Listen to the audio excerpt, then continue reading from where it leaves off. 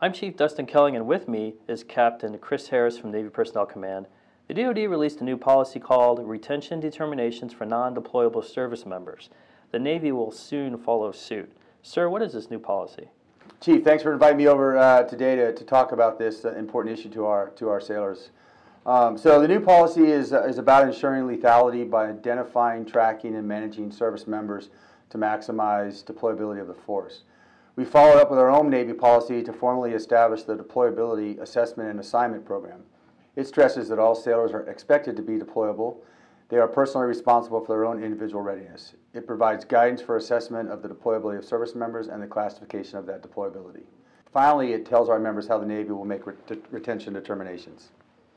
So originally this is coming from the Department of Defense. With the Navy growing, retention's pretty high right now. Why implement a policy like this? Yeah, good question. So bottom line, it's important we can effectively man the fleet. Secretary of Defense Mattis is focused on a more ready and lethal force with the premise that all service members are expected to be deployable. He intends our actions to be designed, in his words, to ensure our military is ready to fight today and in the future. So our objective is to reduce the number of non-deployable service members and improve personnel readiness across the force. Who will this affect? So the policy applies to all active component, full-time support, and selected reserve personnel, commands, and activities. There's one exemption: pregnant and postpartum sailors are not affected by this policy. The DoD guidance, however, does direct special considerations for a couple of groups, including those with less than 3 years until retirement and combat wounded sailors who meet the criteria for being awarded the Purple Heart. If I need dental work, does that mean that I'm non-deployable? Okay, so that's dealing with what we call individual medical readiness, and specifically overdue dental exams, pending dental work, and overdue annual physical health assessments. These are not considered non-deployable under the policy, but individuals and commands are expected to bring this number down to 0. I see. But I mean, dental work's pretty easy to do. I just make an appointment, I go, I'm good. Sir, what if I'm a wounded warrior or a safe harbor sailor? Okay, so these service members, as we talked about earlier, are not exempt from the policy. However, October 1st, those who have been non-deployable greater than 12 months will be notified of their status via message and will be considered for retention determinations as part of the process. And for our listeners that don't know, the Navy Wounded Warrior Safe Harbor Program is the Navy's organization for coordinating non-medical care of seriously wounded, ill, and injured sailors while providing resources and support to their families. Those sailors can submit a detention request. That leads us right into my next question. If I'm a sailor that has been non-deployable for more than a year, what happens? Okay, in these cases, those sailors will be notified via naval message, letter, or email. There are some exceptions. We will not actually send notifications to those who are on legal hold pending disposition, already enrolled in the disability evaluation system, or previously found fit for duty or approved for permanent limited duty by the Physical Evaluation Board. Now, if command leadership out there has a sailor who has been non-deployable greater than 12 months but has not been notified, they should contact the offices listed in the recent NAV admin so we can ensure that the sailor is accounted for in the appropriate Navy system.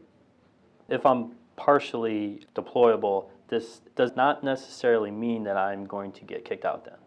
Correct. Certainly, a sailor may be determined to be deployable with limitations if he or she has a medical, geographic, or platform limitation. For example, a particular diagnosis may mean that a member can deploy only on big decks.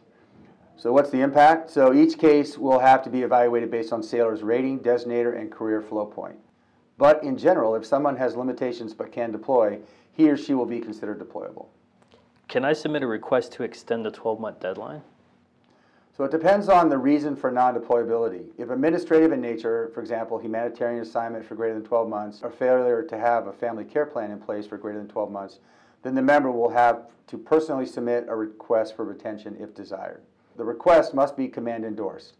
A sample of retention request is available on the Navy Personnel Command website.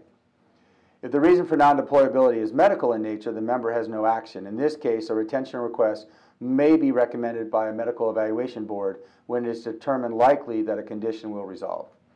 The retention request would be submitted on his or her behalf by Navy Personnel Command or Reserve Forces Command.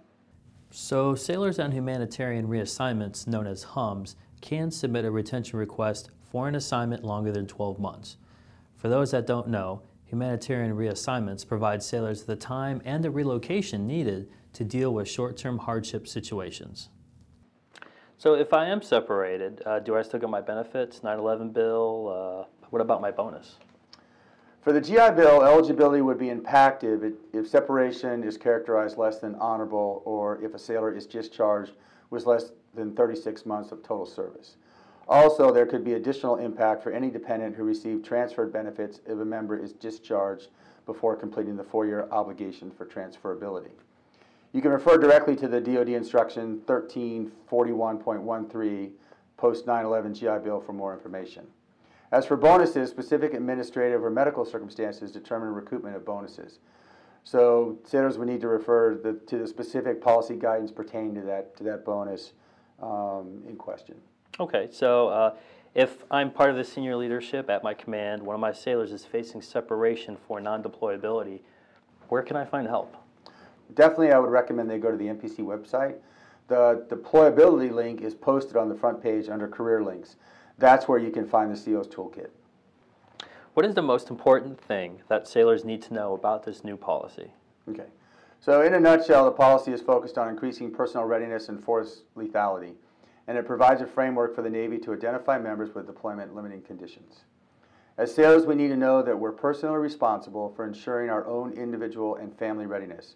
We're responsible for notifying our chain of command, deployment coordinators, or medical treatment facilities as appropriate if we have a deployment limiting condition.